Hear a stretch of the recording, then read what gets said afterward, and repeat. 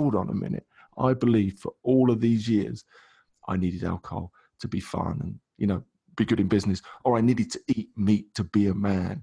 And then you break one of those limiting barriers, it changes everything. Like for me, that's, you know, what's led to, you know, the later transformation in my life was actually wrestling with this thing, because it was really tough. And socially, I found it really difficult to say no to people because the social pressure, and it still is the case. And that's what I do a lot of work on now, is trying to remove the social pressure wherever I can. But the social pressure would beat me all the time. I would crumble when someone threatened me with the, "You're boring," or, you know, "Bore off, mate," all that sort of stuff. But don't be such a lightweight. You know, I wasn't strong enough to deflect that away, you know, and I'd crumble and I'd end up having a drink, and then I'd regret it the next day and go, well, now I feel like crap again, and I've lost my consistency, and I'm eating rubbish again, I'm not exercising again, because I wasn't brave enough to say to that person, no, I don't want to drink. Hi, everyone. I am Nicolette Richer, your host of the Eat Real to Heal podcast. And it is such a pleasure to be with you today and to be able to welcome Andy Ramage to our show. Andy is the co-founder of 1 Year No Beer, this incredible program that offers, it's actually a business that offers 28, 90, and 365-day alcohol-free challenges. Now, yes, that means alcohol of all types, even though it's called 1 Year No Beer. So Andy is a performance coach. He's an author. He's a co-founder of Alpha Energy Brokerage, and he's also a professional former athlete. So one of the things I love about Andy's podcast is that immediately after the show was over, I gave up alcohol as well. So we filmed back in early summer, late spring, and I've officially been alcohol-free for over 4.5 months. And I can tell you, our business has grown. We have made more money. I am feeling better. Several of our staff have gone alcohol-free, and they are praising the benefits of not drinking any alcohol and optimizing their health and also their potential to be incredible in everything that they do in life. So that's what this show is all about, and I really hope you enjoy it.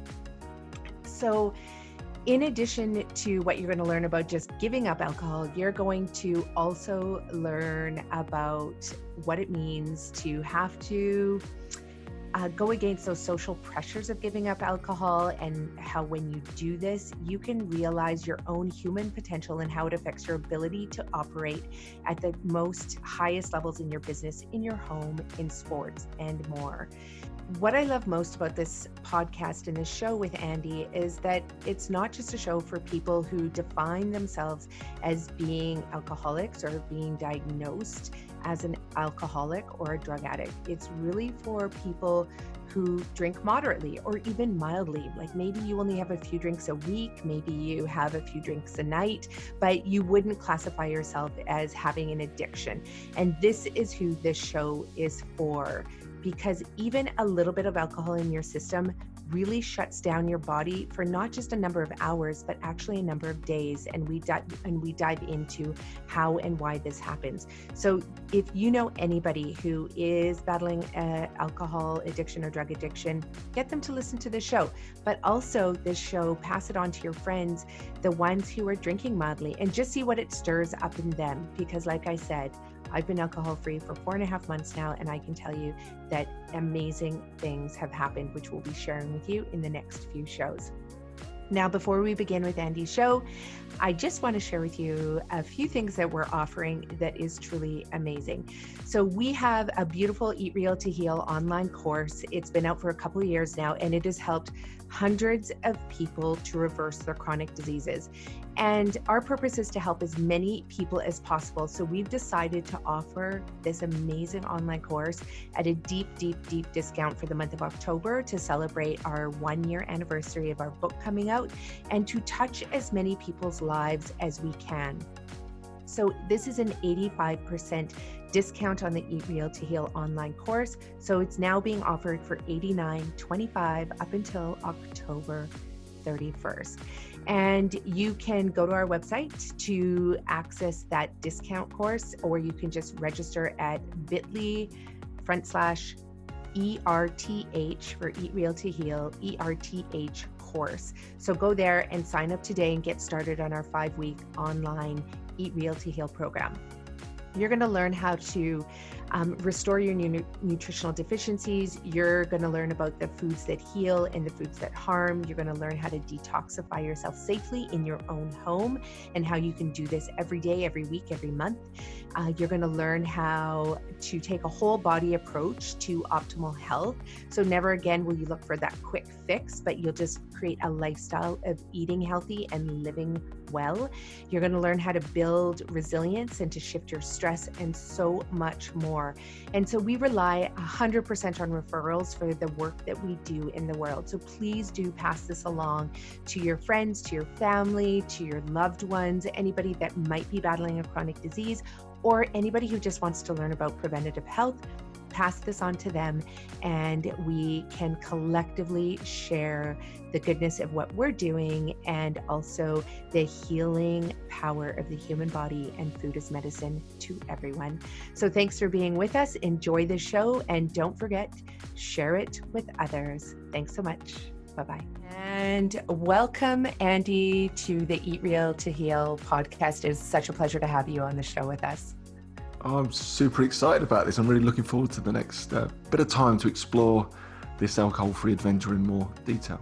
Yeah, and you've been exploring it a lot for a very long time now.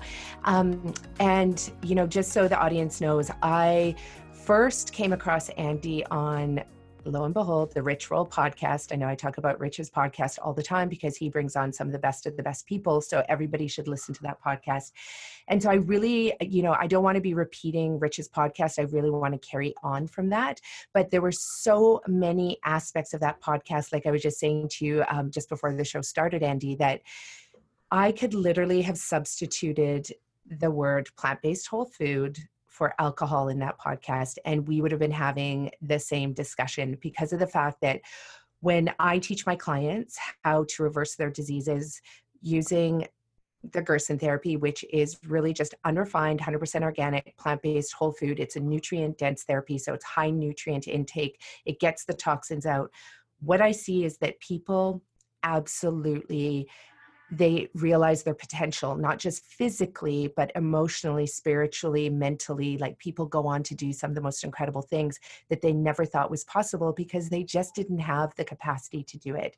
And that's what I love so much about that show. And I really want to dive into that human potential that can exist when you also cut out the alcohol. So Yeah. Take me back to, I was really curious about that point in your life when, like, you just felt that, like, alcohol was not serving you. What was that point and what did that look like? Yeah, I think that was in my early to mid 30s.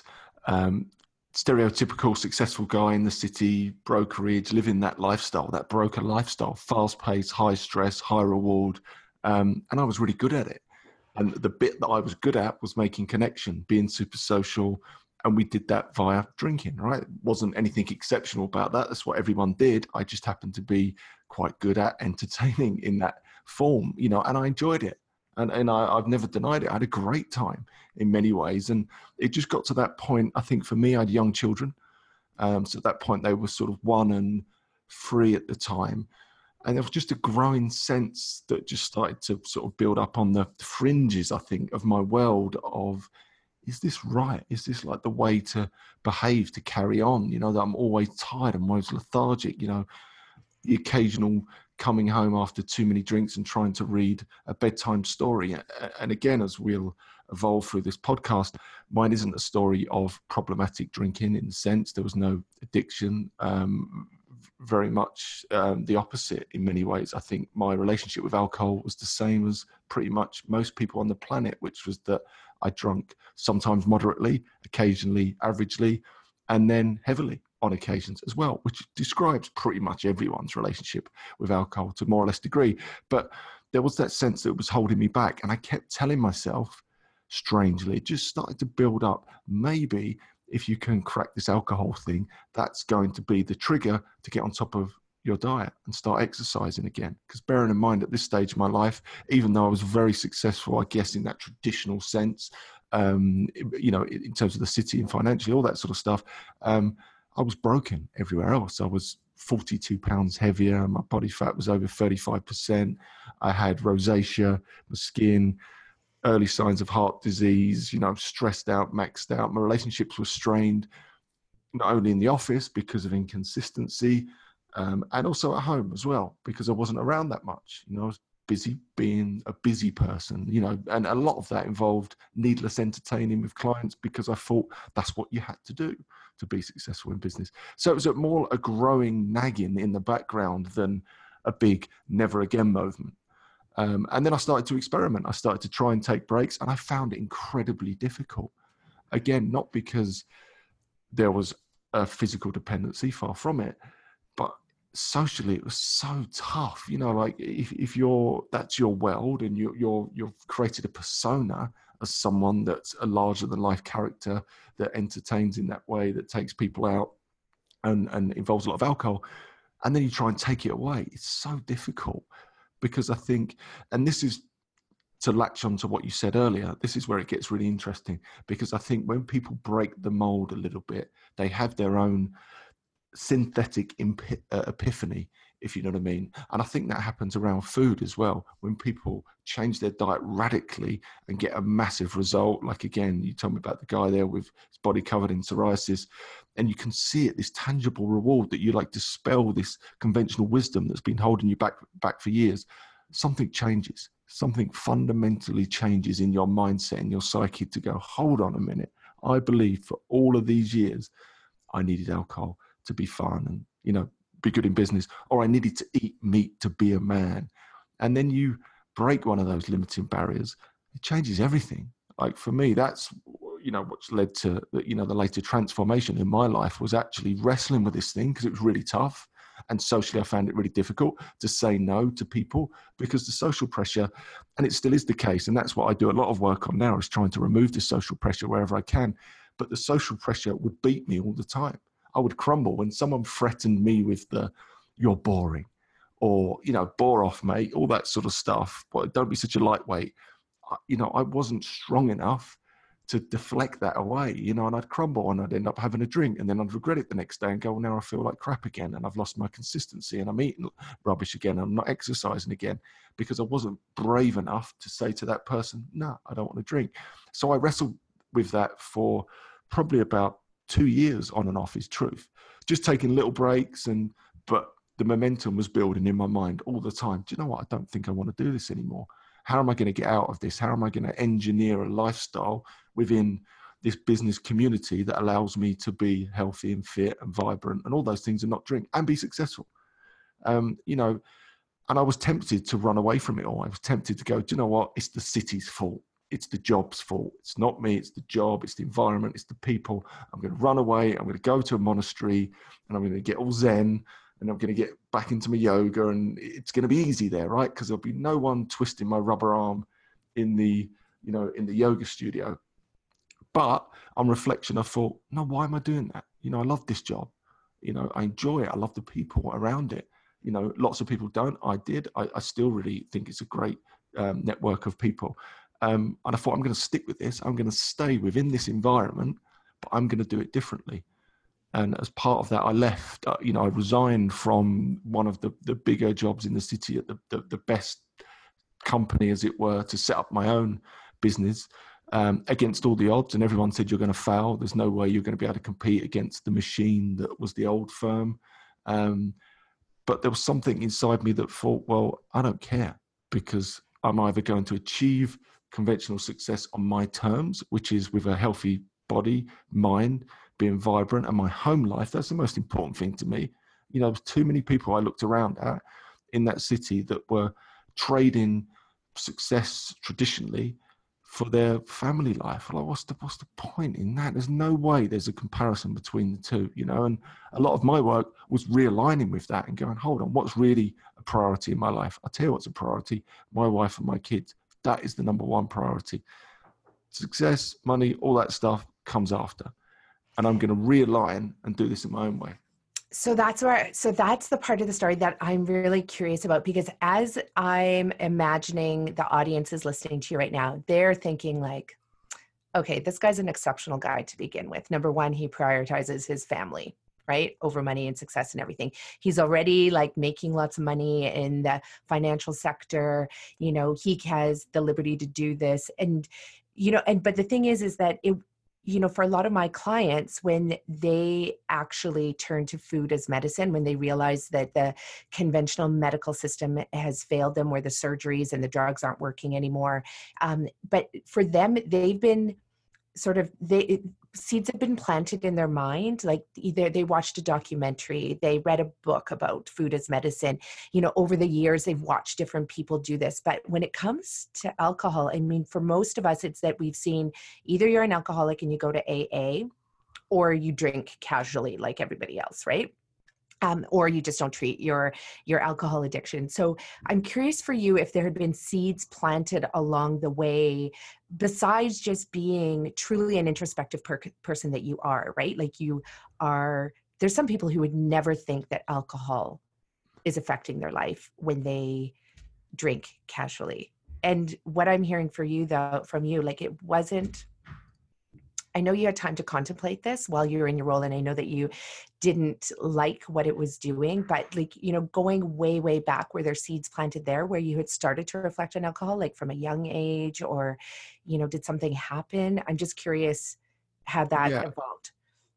Yeah, I mean, my very early background, I was a professional sportsman, so I was a professional soccer player, as you guys would call it. So I've always been about health and fitness to a degree, and a lot of that had degraded. But one thing that stuck with me, and it always does, and I bring this up often when I do talks, my dad said to me when I was 16, and I had the choice to leave school and follow the dream of becoming a professional footballer, never be the drunk at the end of the bar that says, I could have made it.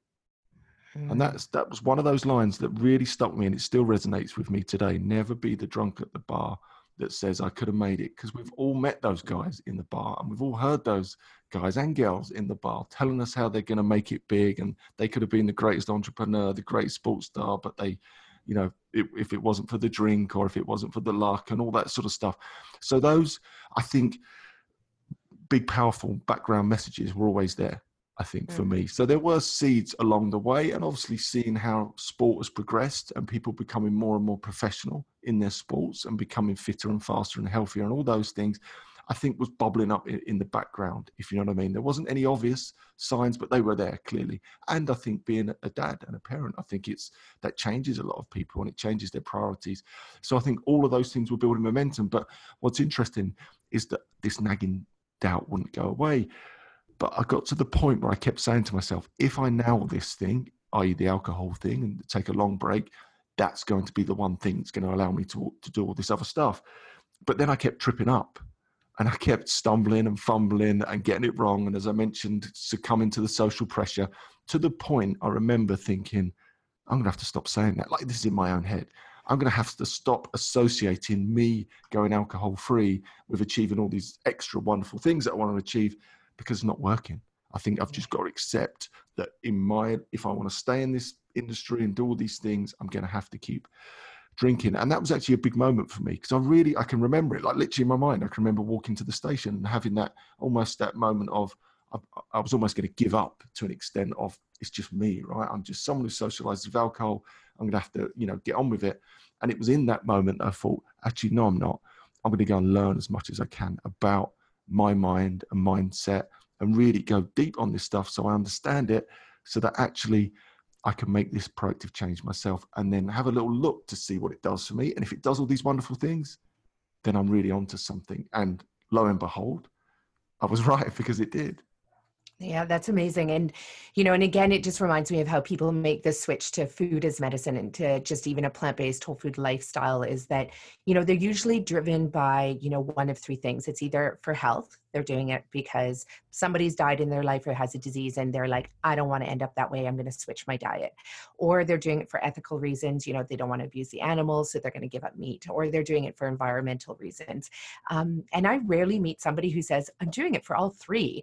And then for me, there's a fourth reason to do it. And it is truly to realize your own personal human potential. Like, what could your DNA express?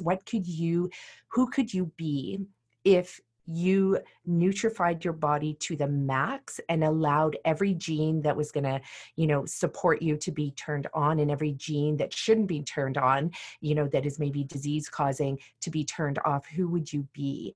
And we did a great podcast with Susanna Meadows, and she had genetically identical twins. And one of them at 3 years old got diagnosed with juvenile idiopathic arthritis. And, people can go back and listen to that. But long story short is, the one son had, after a year where the medications didn't work, had to switch to a plant-based whole food, 100% organic diet. Well, in the time he was sick, his brother, genetically identical twin brother, outgrew him substantially. But when they finally, after a year, when he switched to the plant-based whole food, the twin who was sick caught up to his brother. And then, everybody thought, okay, now they're the same height. Great. Everything's back to normal. But no, because he was on this special diet, he actually outgrew the brother who didn't have to switch his diet for the disease, which is incredible. So it just speaks to that human potential. And I'm curious for you, I understand all the reasons, it's multiple different messages coming in and the reason why you want to do it. And I love it. And I know for me, it was more about the human potential to give up the alcohol, despite having read all the studies on the link between cancer and alcohol, which I definitely want to chat about. But it was definitely about the human potential. And for you, was it what was it, one thing, or was it multiple things? And, for the people who are doing the 1 year no beer challenge, what do you find is that push for them to give up the alcohol? Yeah, so there's a few things in there. And then even back to signs and messages, and something that I sort of missed out on there was that I read the book 10 years ago, Awaken the Giant Within by Anthony Robbins. Yeah. And when I think I said that to Rich on the show, maybe said that you'd be amazed how many people have cited that book as the game changer for them. That was an absolute game changer for me. That was the book that I read, again, mid-30s, so I'm 44 now.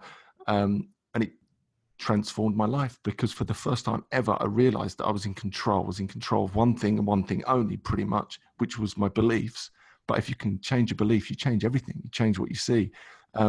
That absolutely blew my mind. I'd never read anything like that before, never understood my mind in that way before. I just assumed you turned up, and if you were lucky, and I felt very lucky, and I still feel very lucky, and you got your numbers come in life, then that was how it was. I didn't realize that you could take control. You could take, literally the metaphorical bull by the horns and make a huge difference. And that really started to change the game for me, because then I started to implement a lot of those ideas, a lot of my own thinking, a lot of mindset around the way that I behaved in the office to great success. But ultimately, and we touched on this earlier, the one thing that I constantly overlooked, which was the most obvious, was the alcohol thing. It was the last thing I ever questioned. It was just like, I'm going to try and meditate. I'm going to start improving my diet. I'm going to exercise. I'm going to move my body. The last thing I ever questioned, genuinely, it's almost comical, was alcohol. But I see it all the time. It's like this cultural sort of blind spot people have. We discussed it early. People are going to yoga, they're meditating, and I'll meet them out, and they're binge drinking. It's like, it's not, these things are not congruent with the two. And at the moment, culturally, the vast majority of people haven't made that connection. No. That's what I'm all about. I'm just starting to break down that barrier a little bit, to go, hold on a minute. I just put a post out on LinkedIn. I do quite a lot on LinkedIn now. And I'm always trying to link LinkedIn posts to being a better professional. Sports athletes, they don't drink like they used to because they've figured it out.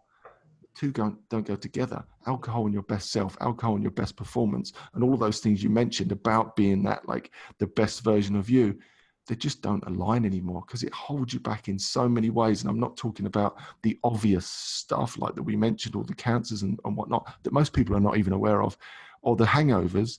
I'm talking about the subtle things, the fact that it destroys your sleep. And if we look at the science around sleep, we know that sleep destroys productivity, it destroys motivation. But here's the big one: consistency. It destroys your consistency in everything you do. If you go out one night a week, let's use my wife for an example, actually. My wife still drinks, right? Lovely Irish lady, love her to bits. She still drinks every now and again. She loves her Peloton, right? She'll go religiously on that bike on the Peloton, never misses a day. Guess what? We go out, she has a few too many drinks. 4 days later, still hasn't been back on the Peloton. Yeah. And I was like, it was so obvious for me. I was like, and we never, I just do my own thing in that sense. I don't preach or anything. I was like, but Tari, you've got to work with me on this one. You cannot deny the fact for the last 3 weeks, you haven't missed a day. We go out, you have a few too many, then you miss it for 4 days. It was like one of the most obvious, tangible examples I've ever had. And you can imagine that is going on all over people's lives all the time. It's tripping them up in terms of their diet, tripping up in terms of their exercise and their consistency in their relationships. Because when you're tired and a bit groggy and not quite yourself, you might be a bit short-tempered, or you're not around as much, or you're not as mindful. So that's all having an impact. You're not as consistent in the way that you show up in the office, because you don't really know who's going to turn up, right? One day you turn up like a superhero. The next day you can barely function. Again, I worked in the city and run big businesses in the city in that sense. Some Fridays, the whole office was decimated. You look around and it was like, what on earth has happened? No one could barely even pick up a phone, let alone close a deal, because they'd all been out entertaining or socializing, i.e. drinking heavily on a Thursday night. That's sort of what we do in the city culture. But it was killing off a whole day. And then you start to do the maths around it. Then you think, hold on, right? Even if that's 1 day a week you lose to underperformance, you scale that up. Just say it's 1 and a bit days, right? You're almost 2 months of the year, of the working year, just self-inflicted underperformance. And I'm being really generous there, because it's probably not 1 and a bit days. It's probably more like 2 or 3. And for me at that time, it was probably closer to 2 or 3. So I looked at it and went, hold on, 6 months of the year, I'm not performing where I should be in terms of, the way I'm showing up at work because of this inconsistency. What would life be like if I was turning up every day? If I was here another 6 months of the year effectively, how would things change? And just to even finish that story, my business that I set up, the new one that I set up, in half the time, whilst not drinking, I grew it 7 times bigger than the previous business. Like, there again, tangible result. No one can argue with it. It's a fact. Oh, and I see that all the time with my clients when they turn to food as medicine. So now they don't have the weight of like the meat and the dairy and the high, refined sugars and the crazy oils. Like all of that stuff just sucks our body's energy and we're not able to perform. And then once they start eating clean, and clean means that the food is easy to process by the body. So you're not expending all this energy trying to digest it and assimilate it and then, take that waste that it creates in the body out. So all of a sudden you have actually mitochondrial energy that's free to use for other things, like performing better, either in your personal life, in your work life, in your career, with your business. So we're launching a corporate training program for, companies that are 50 and over, and we're going to handhold them through 5 weeks of what it looks like to eat clean, because we see it like within a week. Brilliant. Performance changes. So, that's the kind of thing. But there's a company called WeWork, which is, I don't know if you've heard about it, but huge company, thousands of employees, but they now don't reimburse their employees if they order meat meals. They won't cover their expenses. Really? It is amazing. Brilliant. It is brilliant. And it's for environmental reasons. It's for health reasons. It's for performance reasons. But I see the same thing eventually, maybe like we're still ahead of our time, because, smoking was one thing, right? You could smoke in the workplace 30 years ago, 20 years, well, actually even 10 years ago, or even now in some places of the world.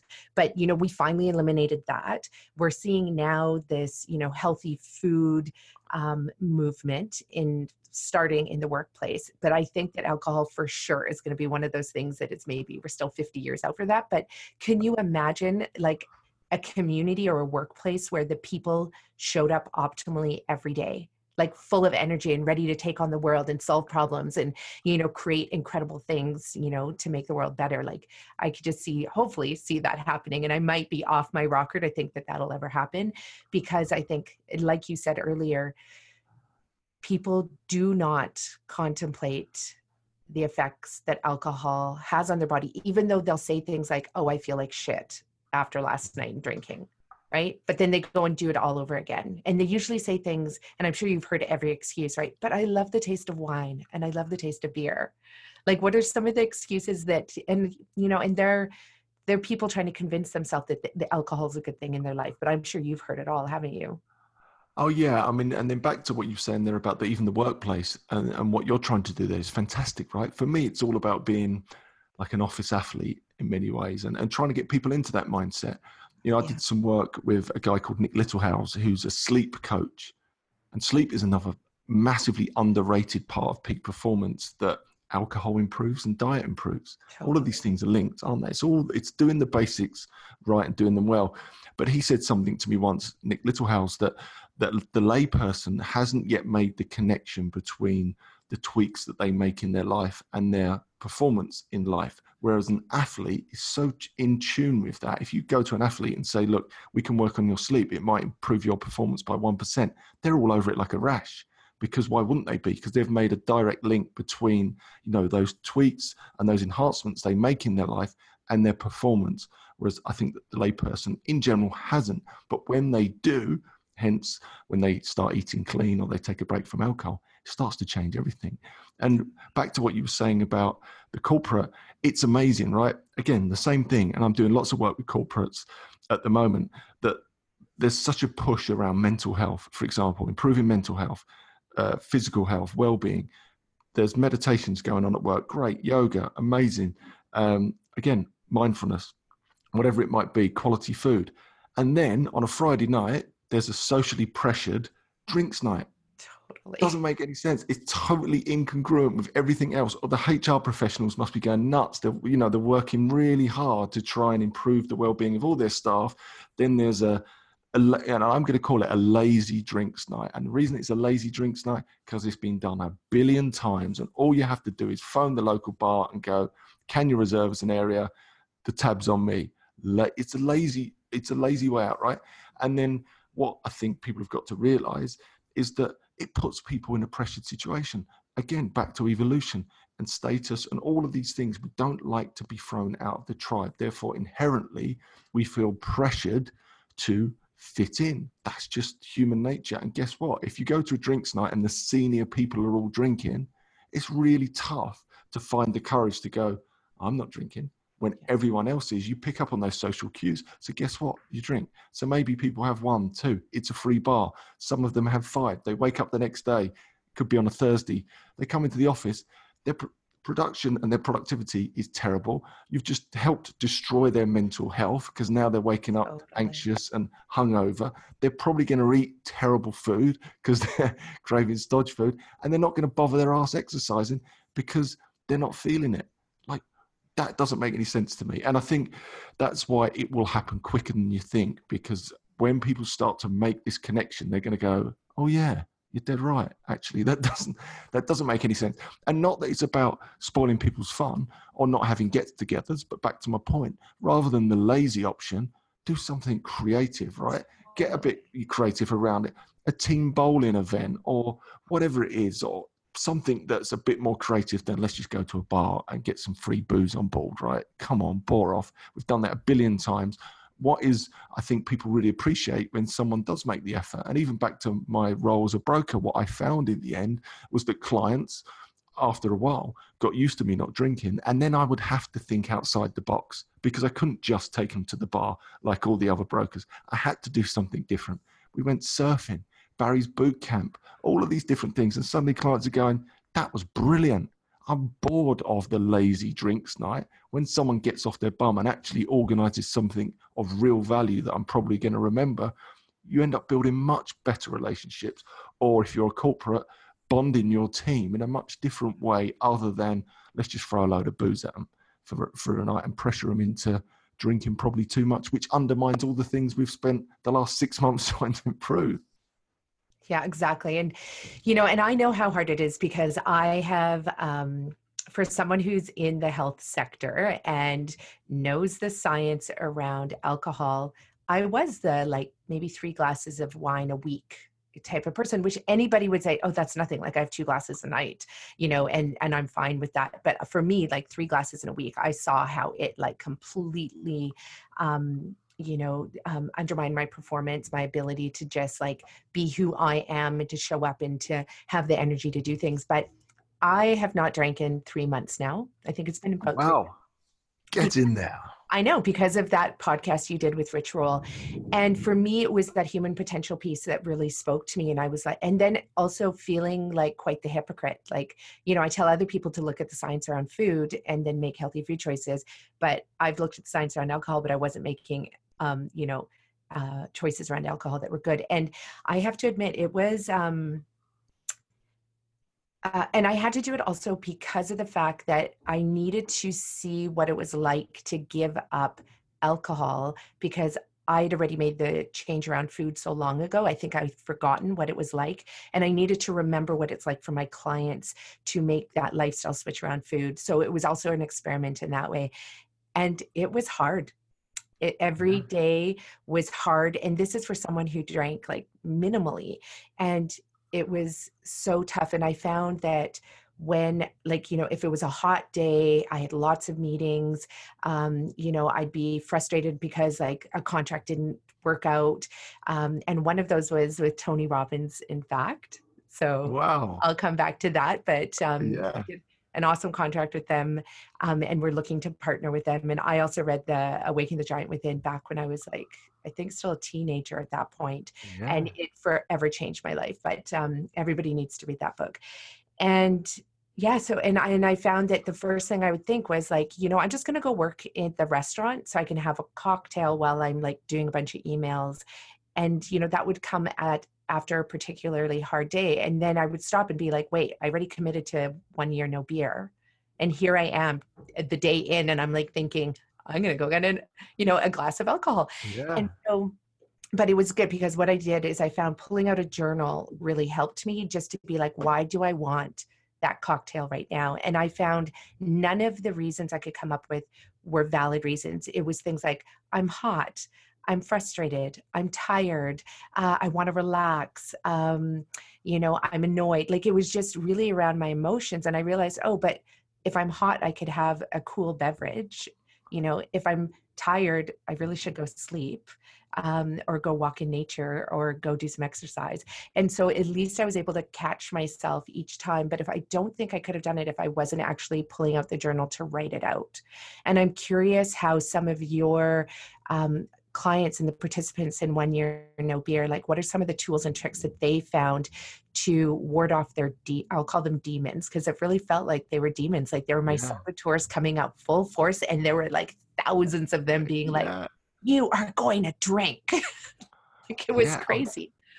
Isn't it? It's fascinating, really. And a lot of this, so we do a lot of work around almost those two parts of your brain, that evolutionary primitive part of your brain and that lovely rational part of your brain that makes all these lovely choices, like, I don't want to drink alcohol.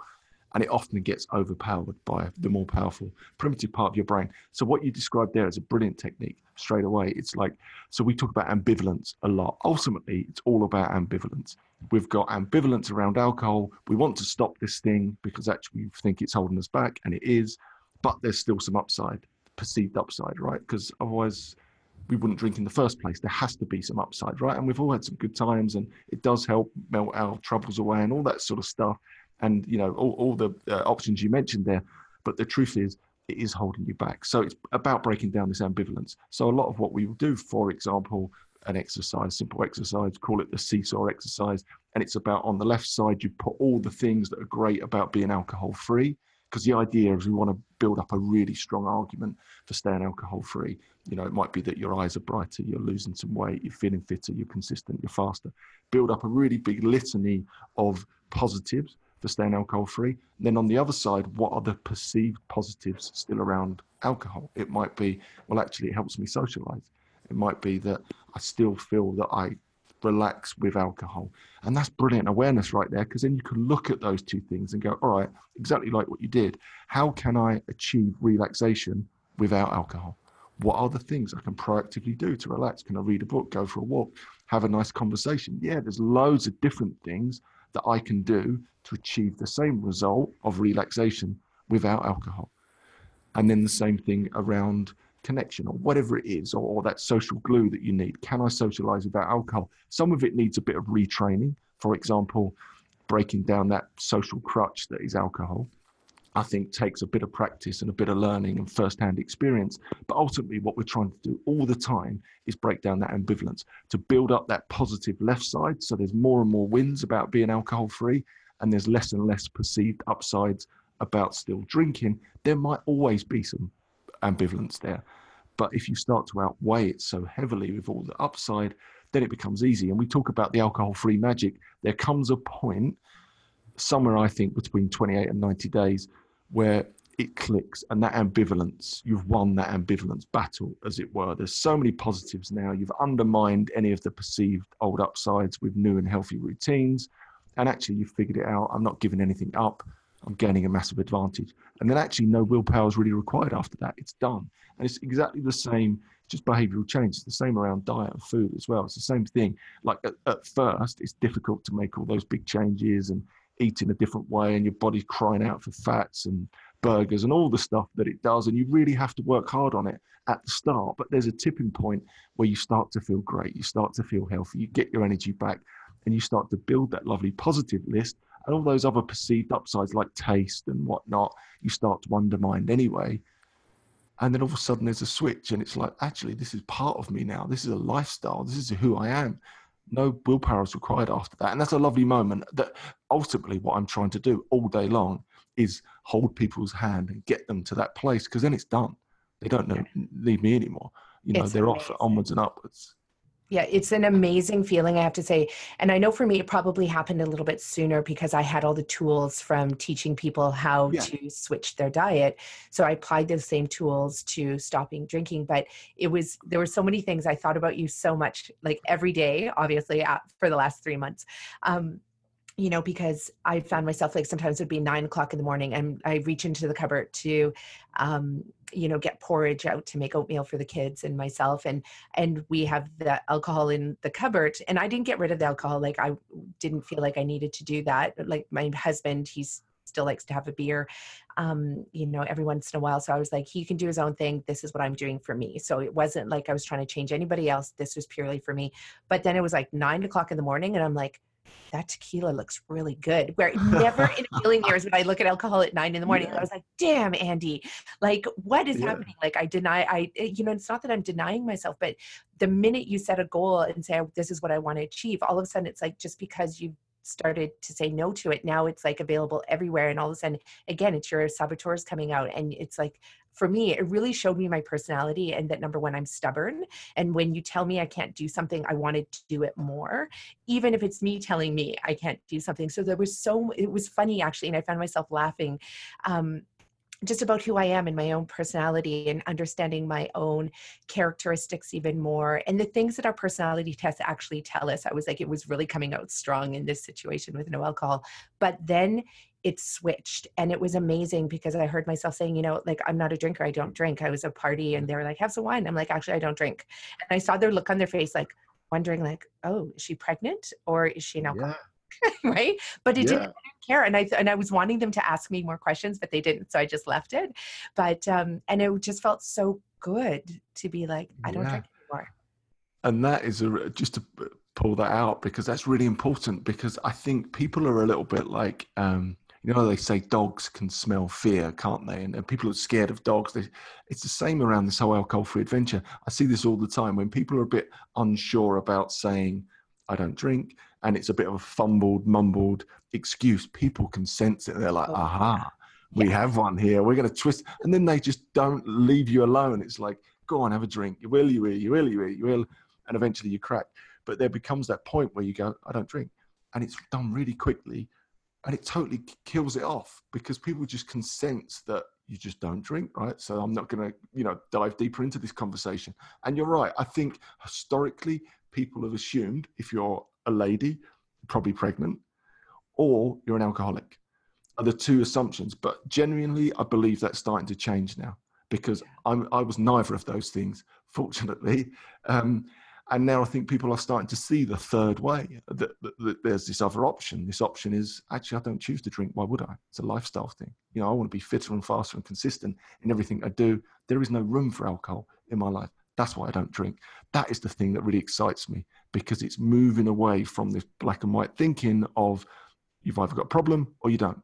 historically, all of us have grown up around that type of environment around alcohol. It's basically the people that have to stop because they've got an addiction, and everyone else is fine. But actually what we've realized, everyone else is not fine. It's actually holding everyone else back more than, and Rich touched on this and touch on it again. They say like grateful alcoholic in some ways, because some people that have reached such a difficult place with alcohol, it forces them to realign. It forces them to reevaluate. Whereas the middle lane drinkers I described earlier, the sort of moderate, sometimes average, sometimes heavy, they just get stuck, right? They never even notice it. So they just keep grinding it out year after year after year after year, destroying their consistency, destroying their bodies, the way they perform in life, and never figure it out.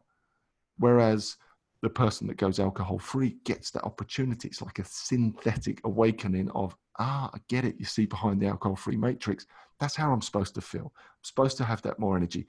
It's so similar, isn't it, to food? It's exactly the same thing. And I remember in my mid-30s thinking, I think this is just old age. This is just like middle age. This is sort of how you're supposed to feel. I'm meant to be a bit overweight and a bit tired and a bit crappy, a bit can't be asked.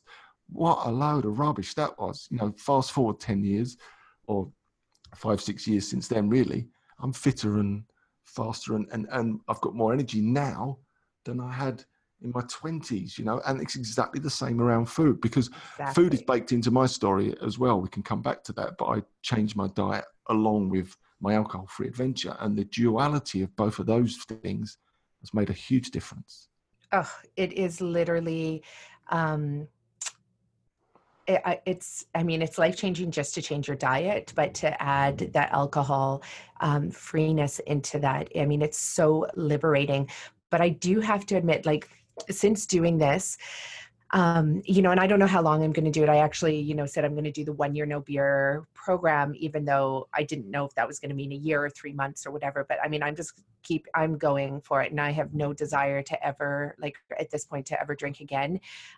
Who knows what would happen? If there was a death in the family or, going to a wedding. But I've already been in situations which haven't been pleasant in the last 3 months, and alcohol was definitely not anything that I wanted. But it is one of the most liberating things. But I have to tell you that for myself, it's been interesting to watch, because I've really questioned this concept about addiction, where a lot of people say, well, I'm not addicted to food and I'm not addicted to alcohol. But, when you brought this up in the Ritual podcast, where you're like, okay, I'm not going to drink. And then you go to the bar to meet a friend, and all of a sudden the bartender's like, what do you want? And you're like, oh, get me a beer. And before you know it, you have a beer in your hand. You're like, what? I just committed to no drinking.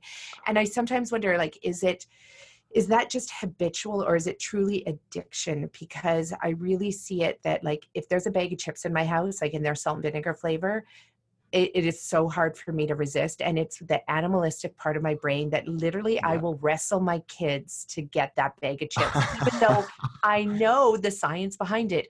And even though I know I do not want that stuff in my body, but it's so hard to resist. And is that where our amygdala fires up, and it's just the body's give me the efficiency of the fats and the sugars and give it to me all now, or is it an addiction, or is it just habit, or what is it? So I've been questioning that, because of the fact that since I have stopped drinking, I've realized I've brought in another addiction. And I don't know if it's because I want to reward myself. And so I've started to binge watch Netflix. Oh, I know. And I've been pushing these limits, sleep. I was going to, I love sleep, and I know the importance of it. But now I've been doing this thing where I've been pushing myself at night to be let's just see how long I could stay up to. And I don't know if and it feels similar to the drinking. Let's see how long we can party tonight. Let's see how many drinks we could take in. Do you see this around people where and people bring this up all the time. They said it about Ritual. The reason he's an ultra athlete is because he quit drinking. So he just substitute one addiction for the other. And there's some people out there who get angry when we say that people are addicted to food, but food addiction is, in my opinion, a real thing. So I'm curious what your thoughts are around that, and what you've seen in other people who've done the 1 year no beer program. Yeah. And this is a really good question. And just to clarify as well, the 1 year no beer, for anyone listening, is slightly misleading. We do 28-day challenges and 90-day challenges and 365-day challenges. But I really try and pull away from the whole addiction thing, because it's just so stigmatized. Everything we're trying to do is not stigmatize anyone or anything. It's just a fun lifestyle challenge. And I think that's really liberating for a lot of people because they don't want to be labeled. I think very often it's social and psychological conditioning plus that evolutionary reptilian primitive brain, as you say, which, like around food, craves high fat, efficient food. It's just misfiring all the time. That's why you literally will, as you said brilliantly, wrestle your own kids to get to those bag of chips. I'm still exactly the same. I think there's certain things that that primitive brain is hardwired to. And I think what happens around alcohol is the same thing. I think early on in life, there's probably some sort of pain. There's a wonderful man called Gabor Mate, who wrote a brilliant book called In the Realm of the Hungry Ghosts, who's an addiction expert. And he's got a saying, not why the problem, why the pain. And I think that's so true around alcohol, the people that struggle. And I think when you peel it back, very often that's the case for a lot of people. It could be like a social pain, like it was for me when I was a geeky 13-year-old and I wanted to meet girls. I found this elixir, right? I had a couple of drinks and boom, I could talk to girls all night long. It was brilliant, right? For me, that was a really positive association that got me out of that pain of feeling completely awkward and not knowing what to say into the pleasure of, this is brilliant, I can talk to girls. That was a really powerful association that I made at a young age. And I think a bit like the association that we have around high fat food, these are really powerful. These become almost like primal type instinctual things. So they're really difficult to override. And I think that's what's going on with a lot of people. Clearly there are, this is like a gradient. And there are people that become hopelessly addicted to all sorts of things, from sugar to food to gambling and whatnot. So there is a different bracket altogether, if you know what I mean. But on the whole, I think most people are caught in this middle lane of social associations, psychological associations, early associations they formed around that particular, whether it was turning to a bag of Oreos or whatever, when they was in pain. When you peel it back, very often there's a pain associated in there. So actually, on that note, a lot of what we do for people, again, because we're not dealing with addicts or dependent people, we're talking about people breaking habits in a proactive way. A lot of what we actually do, though, is talk to people about the fact that when they go alcohol free, stuff might bubble up. If you know what I mean, it might be that actually you realize that you were masking an unhappy marriage. I mean, we see that all the time, that people are just drinking, not because there's an addiction there, but because they're actually unhappy. They're in pain with the state of their own marriage. Therefore, to blot it out every night, they have a few glasses of wine or a few, beers or whatever it is. And then you remove it and then the pain's still there. The pain of the unhappy marriage is there. But there's an opportunity now for the first time, maybe in a long time, to deal with it head on in a proactive fashion, whether that's to go to counseling or whether that's, to start dialogue. But the beauty of it is you start to get your momentum by not drinking. You get that consistency and your mojo and all those things and your energy so that you can deal with those things proactively.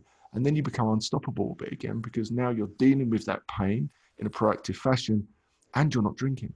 So you're getting all this goodness back in your body. And that's another important part of what we do, because lots of people come to us. It's a total spectrum that come to us. I mean, we are very much aimed at, non-dependent, this is just a fun challenge, but there's wings and there's gradients, if you can imagine. So some people that come to us, I'm sure, would tick a lot of those traditional addiction boxes, yet they get massive results, and I think they like our approach, which is you're not giving anything up, you're gaining an advantage. And totally. Just to come back to that, which is so important. Like when I first looked at this 5-6 years ago, and this was the inspiration behind setting up One Year No Beer, there was nothing available, nothing, zero to someone like me. I didn't fit in neatly into the you're an addict box, off you go to 12-step program, which are amazing, by the way, for a certain subset of people, but they were totally wrong for me. That's not what I needed. I wasn't in that place, but there was nothing available, nothing, no groups, no education, no role models. I didn't even know who didn't drink, who was successful in life and didn't drink. Of course, we know all the amazing stories of the phoenix from the flames, the people that have the real big addictions, then they turn their life around. I knew a few of those stories, but what we didn't know about were people like me at that time who actually proactively decided to stop drinking and 7x their business, or he started to, sprint faster or whatever it was. There was none of that going on. There was no community going on. And that sort of thing, I think, is so important to connect with. And that's the difference, I think, over the last few years. And that was my inspiration to go, hold on a minute, I need something a bit different that's going to inspire me to do things differently, because I don't fit into that bracket. And ever since then, it's been like, right, I want to be in that space that's inspiring people, hopefully as a safety net before they reach these places where they need a different type of help in many ways. So it's one of these things that's quite a difficult thing to manage, but ideally I'm trying to focus all my attention on the average middle lane drinker, because I know if we can get in there, we'll stop so many people ever sliding into that place where they need a different kind of help. Yeah, no, that's really helpful. And, and I think about it from the perspective of, after having experienced this, because, my dad's an alcoholic, and he's the good kind of alcoholic, like the kind that can stop drinking for 3 months, because he'll just be like, every year I stop drinking, and it gives him that sense of control. And he also becomes more social, and, he comes out of his doom and gloom. So he's really fun to talk to. So most of our family members are like, Dave's not an alcoholic, like it actually is. They like it better when he's drinking. But for me, I've really felt the pain of it. And I don't know if I transpose that, onto my dad, because he doesn't, I feel like it's there, but I really thought about him a lot as well, that, if alcohol is an addiction, and even for someone like me to have that extra support when you go into a program like this, because as you give up one thing, to gain all of this other stuff, it does open up this Pandora's box. And, a lot of people think like, if I just get rid of one problem, all my problems go away, but that's not what happens. You get rid of one problem and you realize 10 more pop up. And one of those, and I found for myself, is I'm glad I work with a coach. So I can go to my coach and be like, hey, what the hell? I'm like binge watching Netflix because, and I don't know if it's because I gave up alcohol, like what's going on? And having a mentor or coach or somebody that you can talk to, I find is really, really important. And my dad's not like that. He doesn't go to people to talk to them. And, so I know for him, like I'd be worried if he were to try and do a program like this to not have really that extra support all along the way, because it's easy to see how you can substitute one for another. But one of the other things that, did you want to jump in there? No, only to say that just quickly, I mean, all the research as well that I've read, there's a wonderful guy called Stanton Peele, if anyone's interested. He's the sort of the guru in terms of like the real clinical research around addiction, all these different things. If you want to go down that route, he's got a great book called Recover. But anyway, all the research in there suggests that actually, the whole sort of disease model, it's very much trying to sort of break down some of the mythology around the disease model, and shows that most people over time recover fully from even the most harsh of addictions. They effectively outgrow it. The problem is that during that time period, while they're outgrowing it, there's tons of pain and upset and all sorts of, horrible things happen, and shame and regret and whatnot. But the longer term research shows that most people outgrow it of their own volition over time. And I think a lot of what we're trying to do is prevent people ever getting into that place, or if they're in it, speed up that process. I think that's ultimately what everyone's trying to do. And just even on that message to the other groups and, the 12-step, anyone that's trying to help people transform their relationship with alcohol is a hero in my eyes. We're all trying to do a similar thing, which is, we're all on the same team playing in different positions. And that's what the world needs. It needs lots of options for people, because what works brilliantly for one person, like a one beer challenge, will not work for someone else. They might need something different, but what we need to do is give people lots of alternatives, because historically there hasn't been any. There's been like one or two things that you could do, and for everyone else it's like, well, I don't know what we do with you. Where it's nice that slowly but surely, again, we're starting to give people lots of different options. Yeah, no. And we do need options like that. And I actually feel the same way about food. We need almost like a 1 year, no refined food, program as well, because it's such a slippery slope, right? Like a lot of people think like, well, I'm going to start by switching the diet, and then I'll deal with alcohol afterwards. Or they'll think like, okay, well, I'm going to, not drink during the week, and I'll just have a drink on the weekend. Or there's the same thing with food. They're like, I'm going to have a cheat day where I can eat refined food one day, but it is such a slippery slope, because because the alcohol and the refined sugars, refined oils, and refined fats, like the minute your brain gets a taste of it, it wants more. Like it wants more. And alcohol is a sugar as well. And so that's the hard part, is that with the work I do with my clients, it's like cold turkey. Like we don't have any cheat days. It's like you're in AA. It's like you're directly, like you're on a brand new wagon, and it's a wagon of optimal health. And if you fall off for one day, it doesn't matter. We just get right back on. But it is such a slippery slope to think that people can do it slowly over a long period of time. And the reason why I suggest people go cold turkey and they just literally dive into clean out your entire fridge, clean out all your cupboards, don't allow one single refined product into the house, and you just switch to all clean, real food, is because you get results fast. It's not like you wait a year to get results. It's all of a sudden like, oh my God, you had psoriasis. My psoriasis is like clearing up right away. My migraines, like I have clients who've done this, who suffer from 27 migraines a month. And after the first month of like literally going cold turkey, they're down to maybe 4 migraines. And then after that, no migraines. They get pregnant within a couple months. Like the results are so quick. And so it's important to, from my perspective anyway, that you do not get one toe on that slippery slope at all. No, and this is really important, because I think for a lot of people, it's quite a difficult thing, and we have to be a little bit careful around alcohol, because in theory, if you were heavily dependent on alcohol, withdrawal is a really it's a real thing, and it can be deadly. It's very exceptional, like in real exceptional cases, but we always have to be a little bit wary of that. And anyone listening, if you are thinking of taking a break from alcohol, if you experience any strong physical sensations, let's say, that you're just unsure about, always seek professional medical advice before like going straight into taking a break. But for 99% of the people, exactly that's the approach. It's like, right, start the challenge, start tomorrow, let's go all in on this thing. And for me, the way I always look at it, it's like, what could be more important than this in your life right now? And, I feel very strongly about it. There is nothing more important outside of family and work and whatnot, clearly, but nothing is more important than this, because this change will give you more than anything else in your life right now ever back, because it's going to give you your time back and your energy and your mojo and all those wonderful things. Therefore, nothing's more important than this thing. Let's go all in. Don't make it a sideshow to everything else, or the busyness of life. Go all in on this and make it happen. And then exactly that, you get a real quick change, you experience the benefits quickly, and then you're in the game then, because you've seen behind the alcohol-free matrix. Whereas if there's a bit of stopping and starting, and again, alcohol's different in some ways, because there is a bit of tapering off.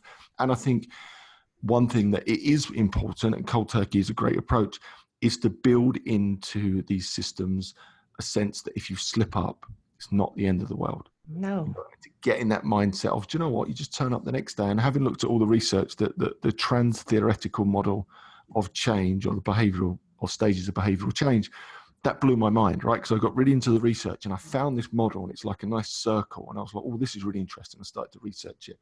But in my mind, I was thinking, it's so perfect. Like, who gets in at one end of, starts contemplating a change, and then they move into pre-contemplation, and it's this lovely circle. And I was thinking, that's not the reality of like the world. People don't make changes like that very often. But then when I kept digging into the research, what I actually discovered, that circle should have been more like a corkscrew.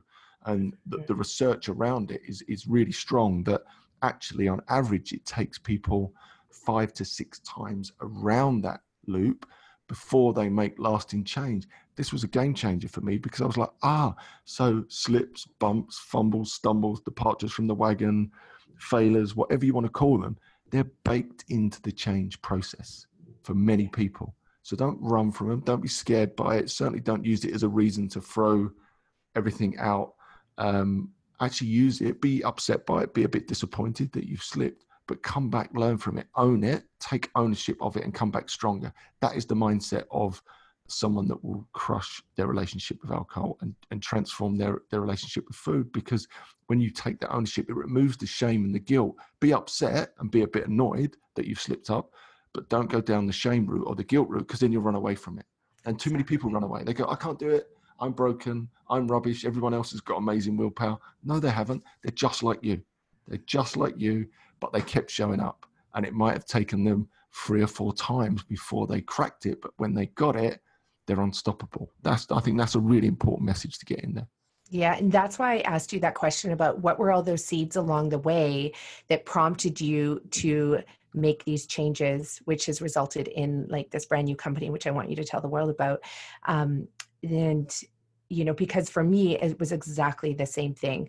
Like I was fortunate to be born in Africa in a place where there was no water, no electricity. My grandmother still lives there with all my relatives, and they grow their own food. It's all the exact same food that I teach my clients here in North America, and in Western parts of the world to eat. And, so I had that. I was born into that world. I had a craving for vegetables as a very young child. And then when we moved to Canada, my mom always had a garden. She cooked as much things from scratch, until she discovered things like flour. You could buy a bag of flour and you didn't have to make it yourself, so, aside from things like that, she really made everything from scratch. So, I had seeds planted, like I was born with those seeds.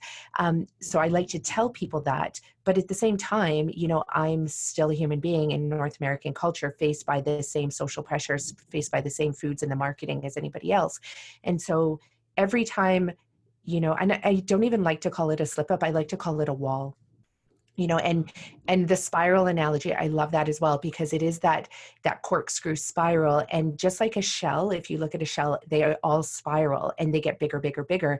But within that shell, there's these little walls to hold it and to give it structure, right? Yeah. And so when you're spiraling around and you make a complete loop, you rise up and there's going to be a wall. And that wall is an opportunity to learn so much about yourself. Like for me, why do I think I need this alcohol at 9 o'clock in the morning all of a sudden when I've never craved alcohol at 9 o'clock?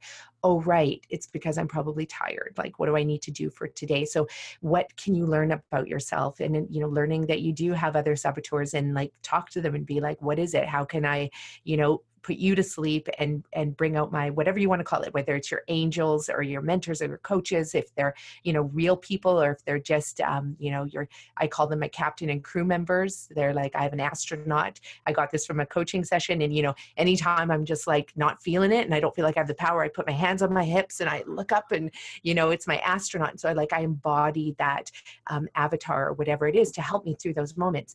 But no matter what it is, like we all need support, whether we can churn it up from within ourselves. But if you do hit that wall, it's an opportunity for growth. And once you surpass that wall, whether it's busting through it or climbing over it or digging under it or going around it, you never go, like you don't go back down the spiral.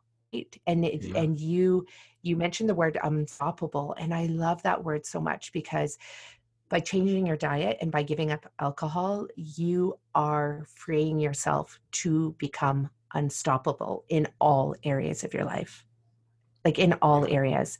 And I imagine there's some people who are afraid of who that person is, I'm sure, but I'd say embrace that person, like that unstoppable you, because it is such an incredible feeling to be able to love your kids 100%, to love your partner 100%, to have the energy to create a business or go back to school or launch a new program in your existing business or apply for that job you've always wanted to have. And I've seen those results in my clients when they change their diet, which does for them include giving up the alcohol, when they do the therapy I teach, and they become unstoppable.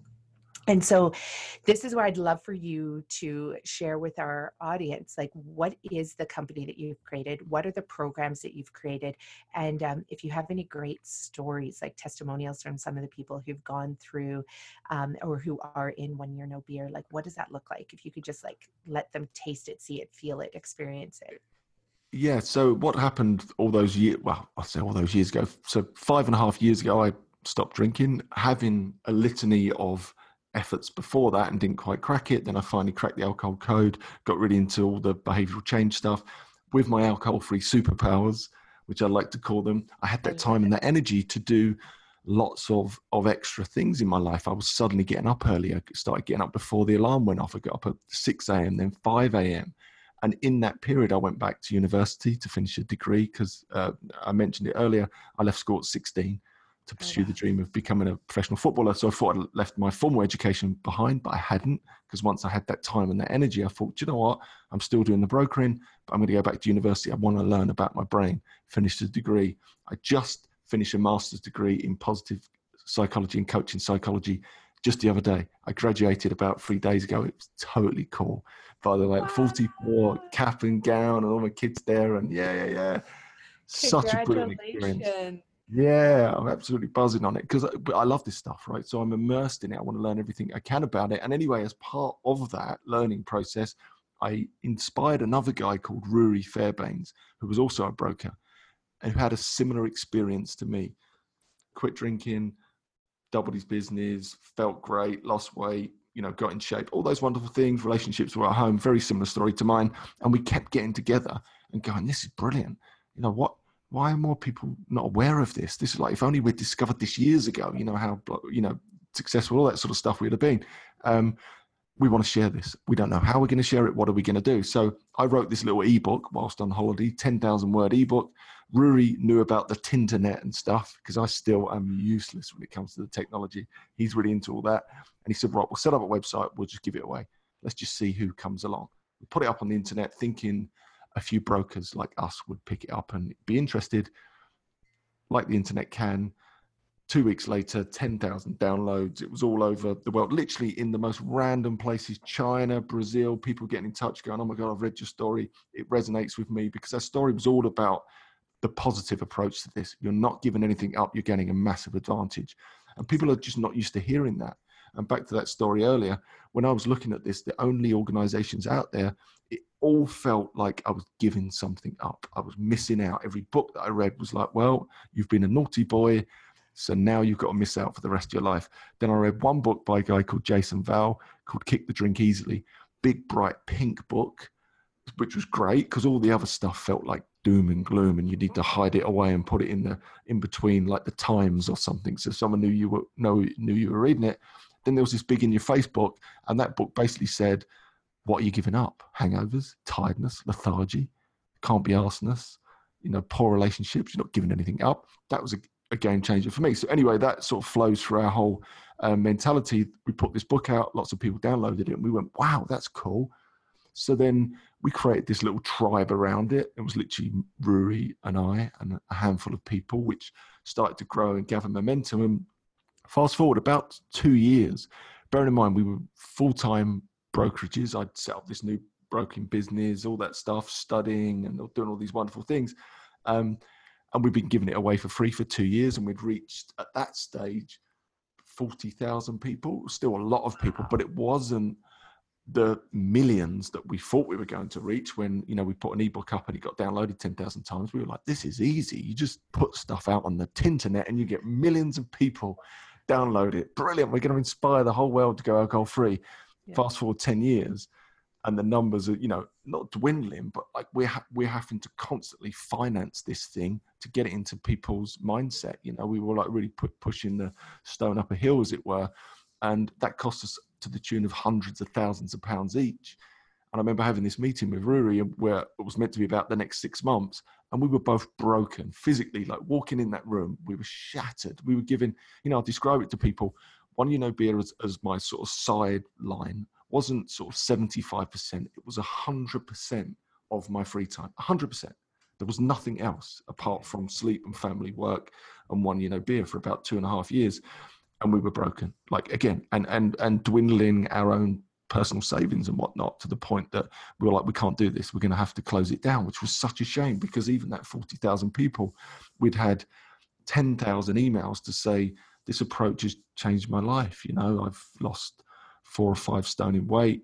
I had a lovely, I get this all the time. This is what I feel so blessed about. A lady wrote to me just the other day on my Facebook. I get lots of messages like this. It was like, thank you so much. I've just, in going alcohol free, I've not only saved my marriage, I've saved my relationship with my 2 children. This is the best thing I've ever done, right? It doesn't have to be a big, long message, but that's so powerful, right? I see that played over and over again, not just around relationships, around health, around careers.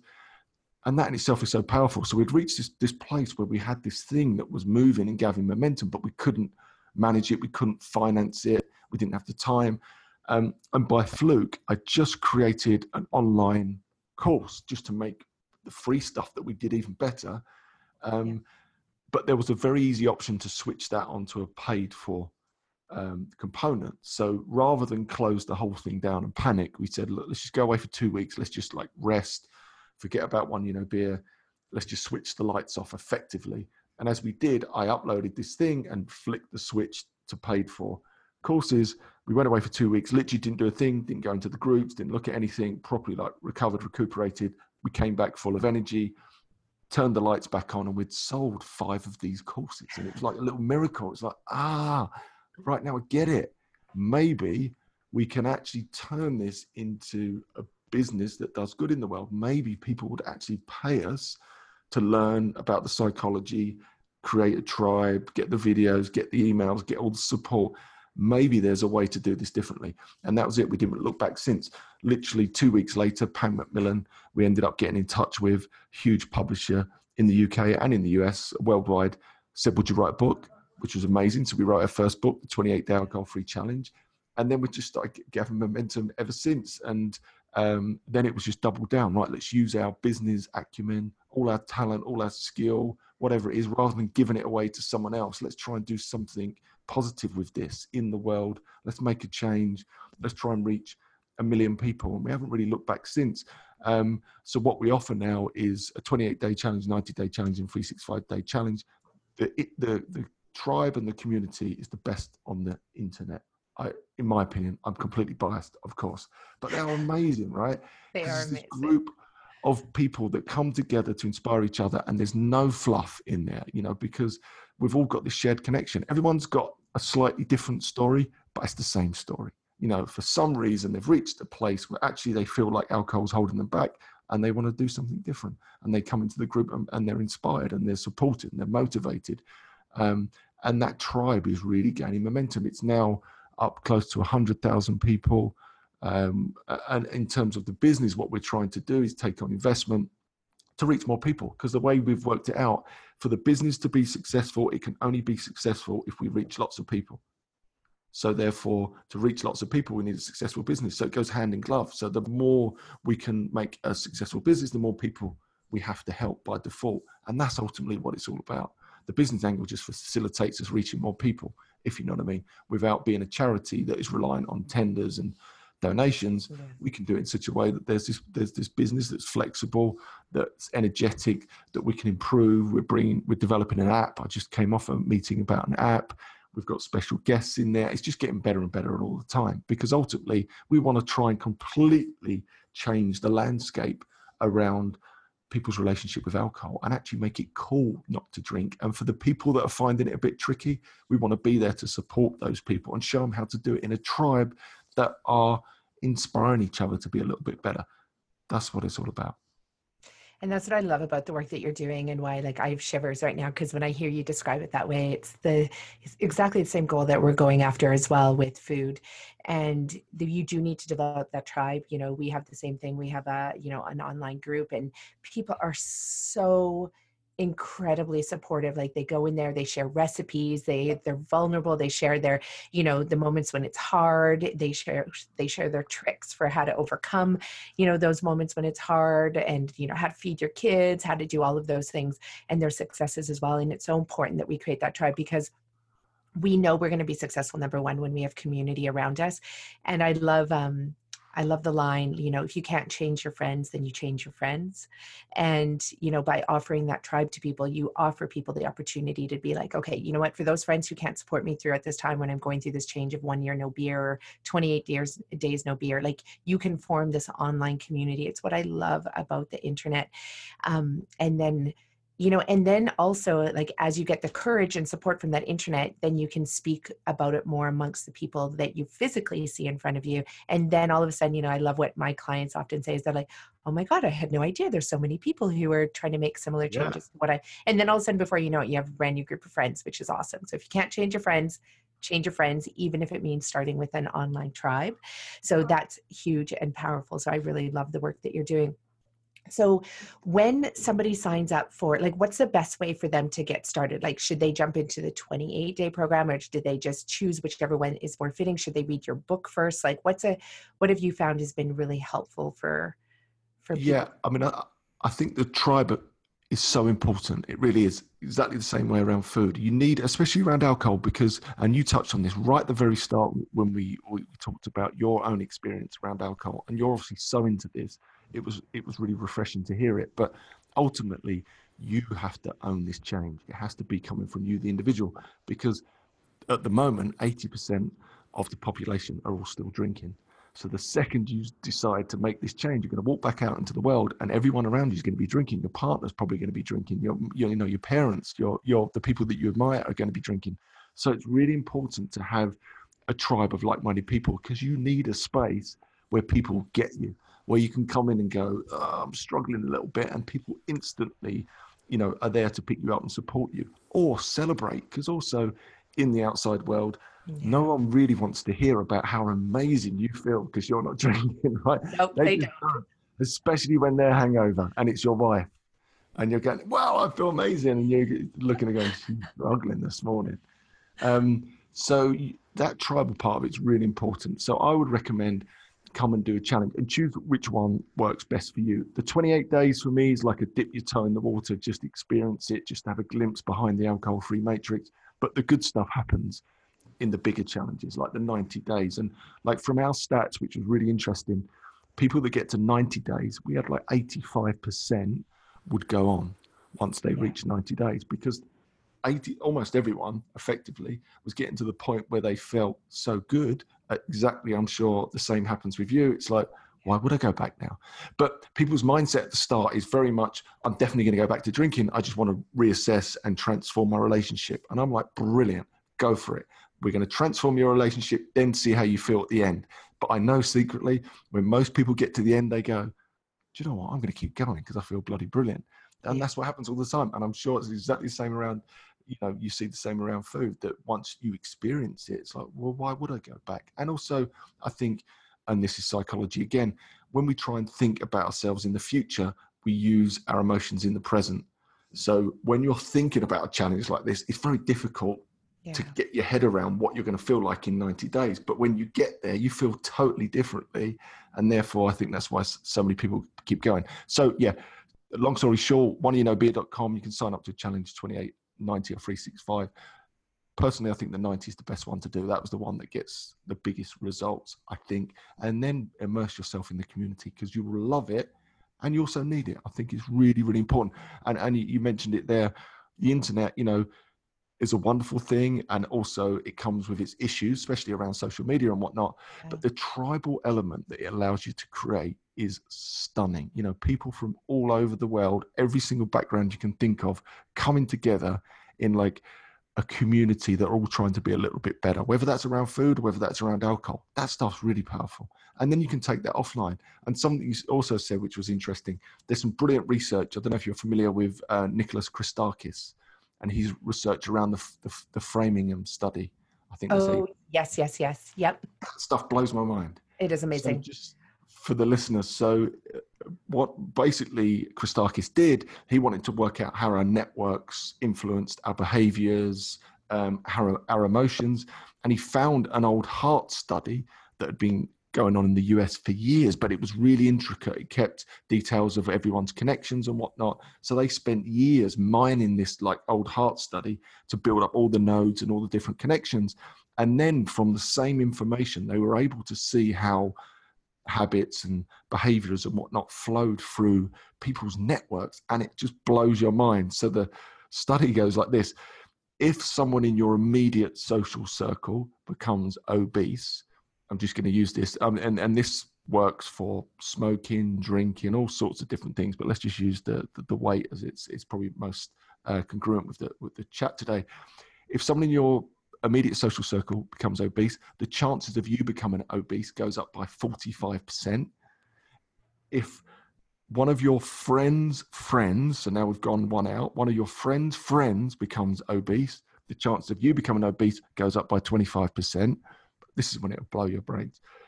If one of your friends becomes obese, the chance of you becoming obese goes up by 10%. Isn't that like mind-blowing? That you're influenced all the way out to your friends. And the flip of that is, and this is the positive to all of this stuff, so when you go alcohol-free or you transform your diet, it flows the other way, right? So you get a chance to influence all those people that you love and that they love and that they love. That is really cool. That's a real motivator for me. And that's the same motivation for me as well, because I've been in that similar place where, you're launching your business and, we built an online course and, you're out there and you're trying to do all of this stuff. And then financially, it's like, man, I've put so much money into this and I really thought it would be bigger, that everybody would want to jump into this. And, the money would become, come in to support even further growth. And then when that didn't happen and you have a few frustrating days, and I was just like, oh man, I just want to call it in. Like, that's it. Like, I'm done.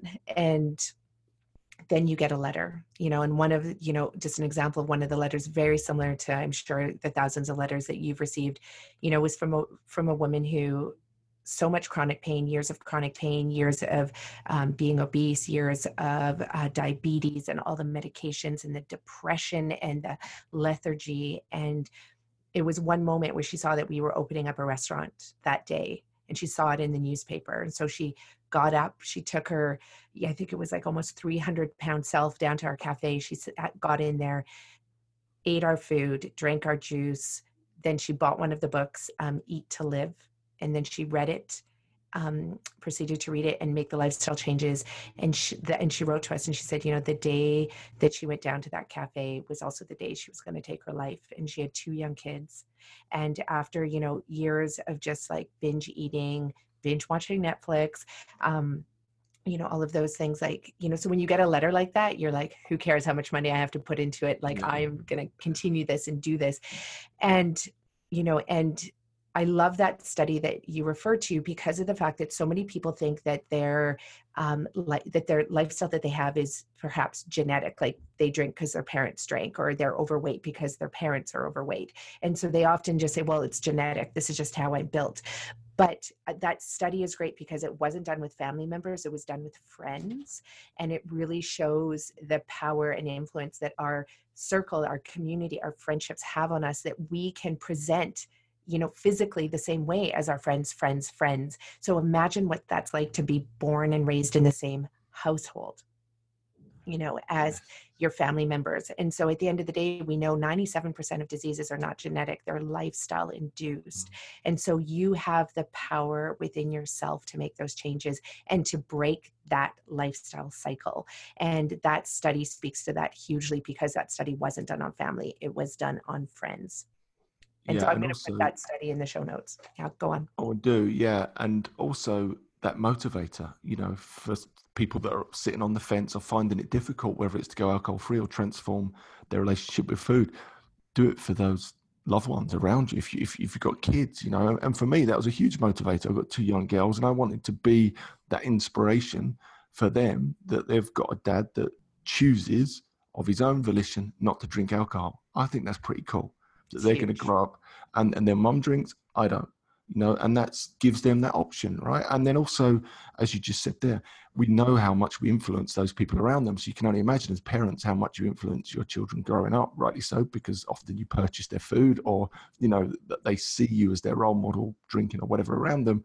But I think it's so important to break that cycle as well. Even if you were influenced by your parents in a way that is not actually helpful for you at the moment, whether that's around food or whatever it is, or alcohol, you get the opportunity to break that cycle. You get the opportunity to do something different that's going to influence your children in a positive way, or your loved one in a positive way. That stuff's super powered.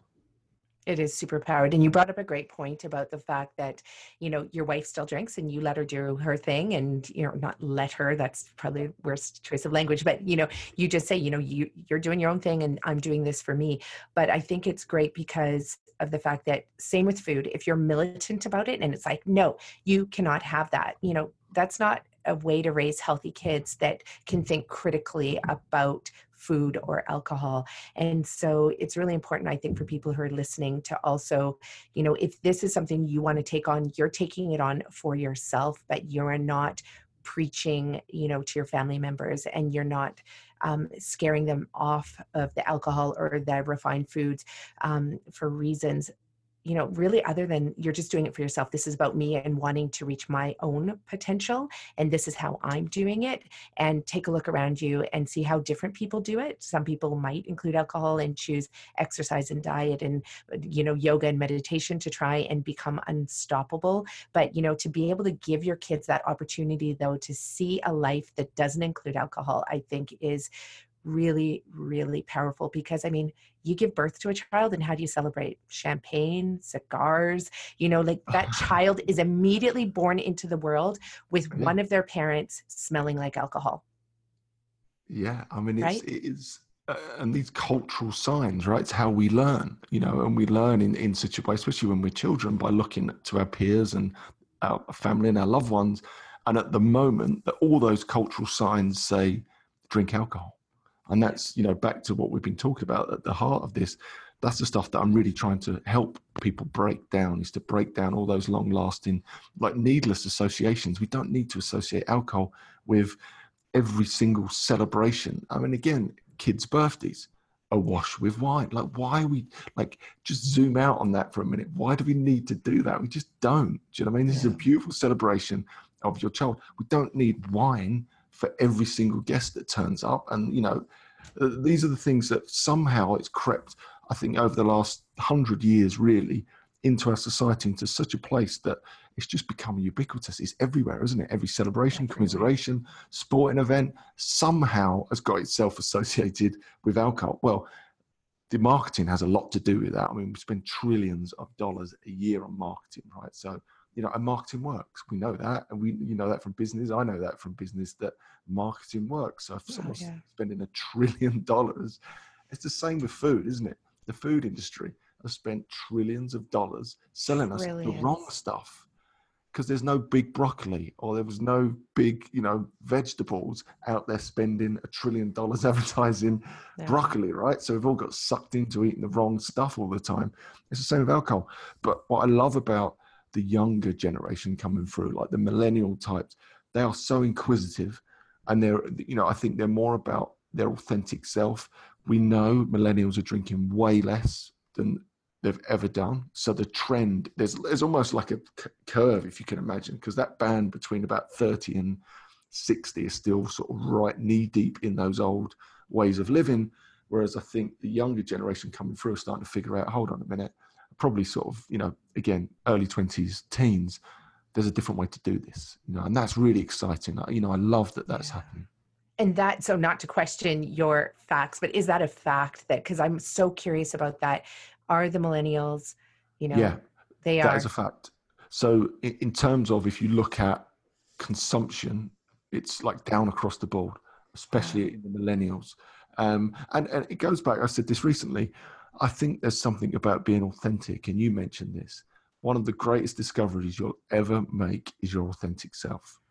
And when you're drinking, you're rarely your authentic self. Even if you're drinking once or twice a week, this is my point, because you're always a little bit under its influence, because the next day you're tired, and the day after that you're still a little bit tired, even if you've only had a couple of drinks, because it just destroyed your sleep. And then guess what? Then maybe you have another couple of drinks. So then you're a bit tired again. And whilst you're drinking, you're under the influence of alcohol. So you're not you either. You know, for years, I convinced myself I was this flamboyant extrovert. I'm actually an introvert. I had no idea until I was like 41 years old. But the point being, I think the millennials are starting to realize that that authentic self is important. And it is the greatest discovery you'll ever make. And it is scary. And you mentioned that as well. And that's so important to acknowledge. It's really scary. People are fearful of what lies beneath. It's like, hold on, if I take alcohol away, will I be boring? Like, my biggest fear was, well, a few fears, but they were all around the boring tag. I thought, if I stop drinking, my wife's going to run off with the postman, right? It's going to happen. She's definitely running off the postman. I bet he still drinks.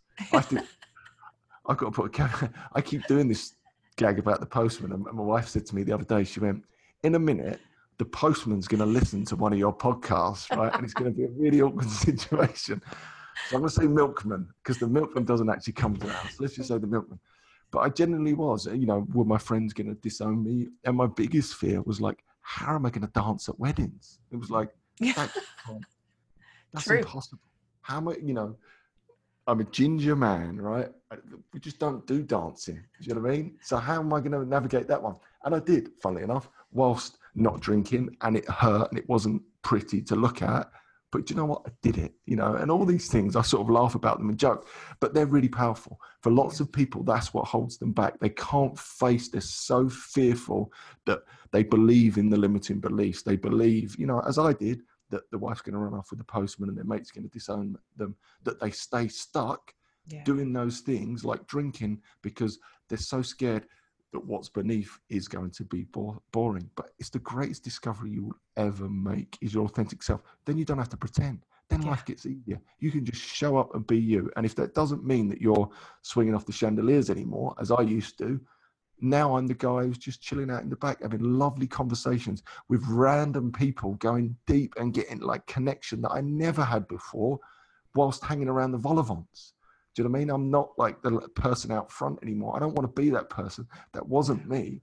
The real me is someone who wants to be connected to people and listen and be mindful and enjoy the moment and not rush through it and not bulldoze it anymore. That stuff is really powerful. But I totally get that it scares so many people. So I think just to put that message out there and round up this point, that getting to your authentic self is the greatest discovery you need to make. Whether you do that through food or alcohol, it's really important.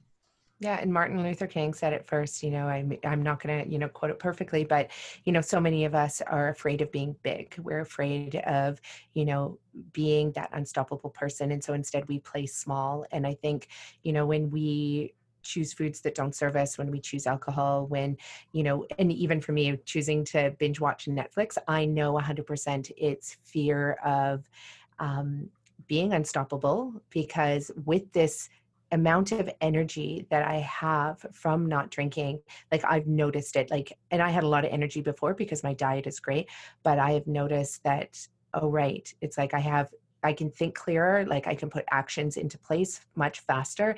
And what that's going to mean for my family is that I might not be around as much, because since I've stopped drinking, like the number of projects we have put together, and it's only been 3 months, but it's because I come into work and I'm clear. I'm like, I know this is what I want. This is what I want. Whereas before, if I had a glass of wine the night before, I'd kind of come in and be like, you know what, let's wait on that project. Like, because it would mean I'd have to do more work. Right. So it's more just So afraid of being unstoppable and being the big, amazing person that I am already designed to be. Like I am that person and I don't need to cover it up anymore. So that was one thing. And then of course, friendships, because already I'm the quirky person who people are afraid to invite over to dinner because they don't know what to cook for me. Even though I'm like, whatever, just like, I'll just eat what I want to eat. Like I'll pick it out. Don't worry about it. But, you know, I already saw that shift in certain people. And I was like, oh gosh, is this going to alienate more people? And it was actually even more than that. It was, I didn't want to make people feel bad because they drink. Yeah. And that is me always people pleasing. And so this brought out the people pleaser in me even more, not drinking, because I was like, well, I feel bad that, you know, here I am and I'm not on my high horse. It's truly an experiment with myself. But I just didn't want to alienate my friends even that much more. But then I was like, fuck it. Because you know what? If they think this is me alienating them because I want to be big and awesome and unstoppable, then you know what? If you're not good with that, then sorry, we probably don't have too much room to be friends anyway. So that really just was like, a switch that went off for me. Yeah. And I similar thing, again, having transformed my relationship with food as well. So I moved to a plant-based diet. I did the research and actually figured out that that was the best type of diet for me. And that was a huge transition again. But here's the thing. It's a little bit like someone described it to me. If you learn one language, learning the second language is much easier because it's almost like you've got an extra filter in your ear and so on with the more languages you learn. I think it's like this. This is why we get these big transformations, and it can come from food and it can come from changing relationship with alcohol. Once you've done it once, and you've crushed all those limiting beliefs and you've been through all those hard times and you've discovered your authentic self and you've got comfortable with other people being a bit uncomfortable about your, you know, lifestyle changes, it becomes so much easier to do it the second time. Because then you go, do you know what? They told me for years I needed to drink to have fun and do all this stuff. Total rubbish. That conventional wisdom is not true. Then I looked at my diet and went, hold on a minute, maybe I don't have to eat meat to be a big, strong man. Maybe I can actually look at this differently. And that was really intriguing to me. And then, of course, just like the alcohol thing, I started to change my diet and went, wow, now I do feel unstoppable. I'm firing on all cylinders, because the first time in a long time, I started to notice what food was doing. Whereas before, it was always a bit of an excuse because I was a little bit tired or a little bit hungover. You never really could sense it. Whereas I could eat a big steak and then want to go to sleep 20 minutes later. So I knew, I was like, well, that's the food, right? I can't blame it on alcohol. That's gone. So all of these things start to build on one another to the point that you start to make these huge changes. But I remember saying to my mum, and talking about making people uncomfortable, I said to my mum, I'm doing this vegan thing, mum, right? I thought, I'm not even going to try it with the plant-based. You'll never get a head around that. So I'm doing this vegan thing. She went, you can't do that. I thought, I mean, I can't do that. She went, well, like, your teeth are going to fall out and your hair's going to go all pasty. I was like, what? Where did you get that from? Right? And this is my, you know, like, and she's like all in on this. This is like concern for her son. She's looking at me, always checking my teeth as she said this. And I'm like, Mum, like, where did you get that from? And she goes, well, there was this one girl at school.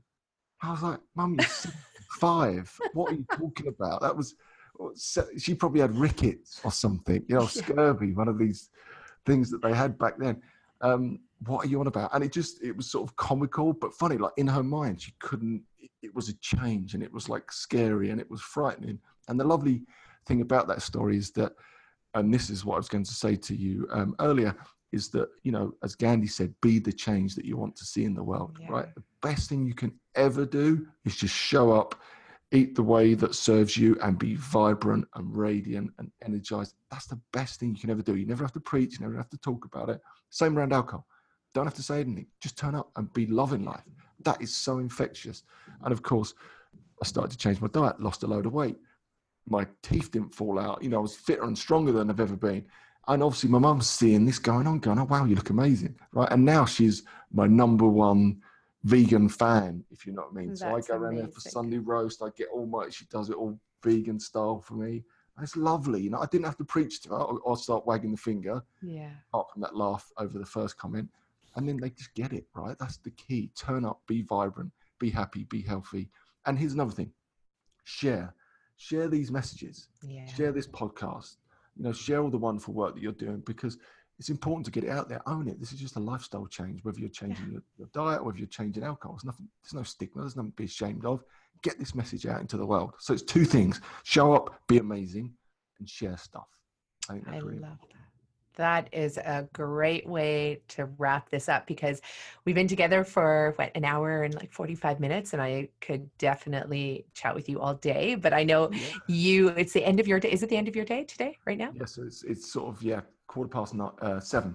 Yeah. And it's the beginning of my day. So, I know that I definitely want to stay connected with you. I'm actually going to sign up for the 90-day program right now, the minute this podcast is over, because I'm just so fascinated by all the incredible resources. I want to be part of that tribe. Like that is something I don't want to miss out on. I probably should have done that right from the beginning, but I kind of was like, oh, it's an experiment to see if I could get to the point where I could sign up for the 28-day, but I'm past that now. So I should have just done it right from the beginning, but I'm definitely going to do that.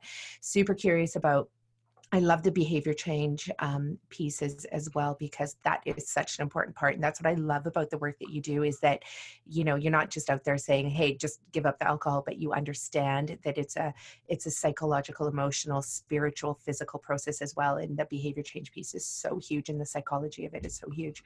So I so appreciate that. So if people want to get connected with Andy and his program at 1 Year No Beer, it is oneyearnobeer.com. Note that it doesn't have to be for 1 year. Do the 28-day, the 90-day, or the 365. I just go sign up for the 90-day. And you've actually inspired me to build a program as well, because ours is 5 weeks, because, you know, making changes in your kitchen is tough, because you're talking about 3 meals a day that you're preparing, plus your snacks. Whereas, you know, maybe with alcohol, it's like, you don't really have to prepare anything, right? It's just a matter of, you know, you're just saying no to that and maybe saying yes to cold pressed green juice or something, you know, and some other healthier alternative. So we did 5 weeks, but I know for sure when my clients get to the 3-month mark as well, those 90 days, it's so powerful. And the same thing, like 85 to 90% of them will continue it for a lifetime, which is what we've been seeing over the last 11 years, which is huge, huge, huge. Wonderful. Any other ways that they can get connected with you? Your book for sure. Yeah. So I've got a book, the 28-Day Alcohol-Free Challenge, which I co-authored with Ruri. And I've got a new book coming out in December called Let's Do This, which is all about motivation. So that would be cool. LinkedIn, I'm just doing a bit more on LinkedIn, Andy Ramage, and I do a bit on my own Instagram. We're on the Instagram and Facebook one, Beer. I'm live most mornings, cheering people on, giving it a bit of welly. Awesome. And then my own Instagram is Andy Ramage MV for motivation. Unbelievable. Thank you so much. This has been like such a beautiful, heartwarming podcast for me. And I hope that, and I know that all of our listeners are going to feel the same way as well. So if anybody out there wants to sign up for a 1 year no beer with me, please do so. Let me know that you did. Email me because I'm so curious. I'd love to go on this adventure with you. So thank you for everything that you've brought to the world, Andy. It is truly, truly life-changing and inspiring. Likewise, and thank you so much for having me on. We have a podcast as well, so I must reciprocate and bring you on so you can share your message with all our alcohol-free adventurers. I think that'd be lovely. Yeah, I'd love to. I mean, yeah, just to talk about the different case studies of what it looks like when people start eating clean food, and which is always in conjunction with no alcohol. So yeah, that would be incredible. I would definitely accept that offer. Welcome back, everyone. I hope you enjoyed that show. Please take the time to share it with others today, because who knows what we can collectively create in the world when we share stories, when we share information, especially info as powerful as what Andy has shared with us today about the power of getting rid of alcohol in our lives. And even if it's just for a short time, just so we can see what we are truly capable of being in this world when we have nothing holding us back. Now, to wrap up, I also want to let you know that we are offering an amazing discount as well on our Eat Real to Heal book. So you can get this book on Amazon all around the world. But if you go to our site, you can go to our website, you can email us for the code. You can go to bit.ly Eat Real to Heal book, so ERTH book, and you can get this amazing discount, 45% off of our book, now only $9.99.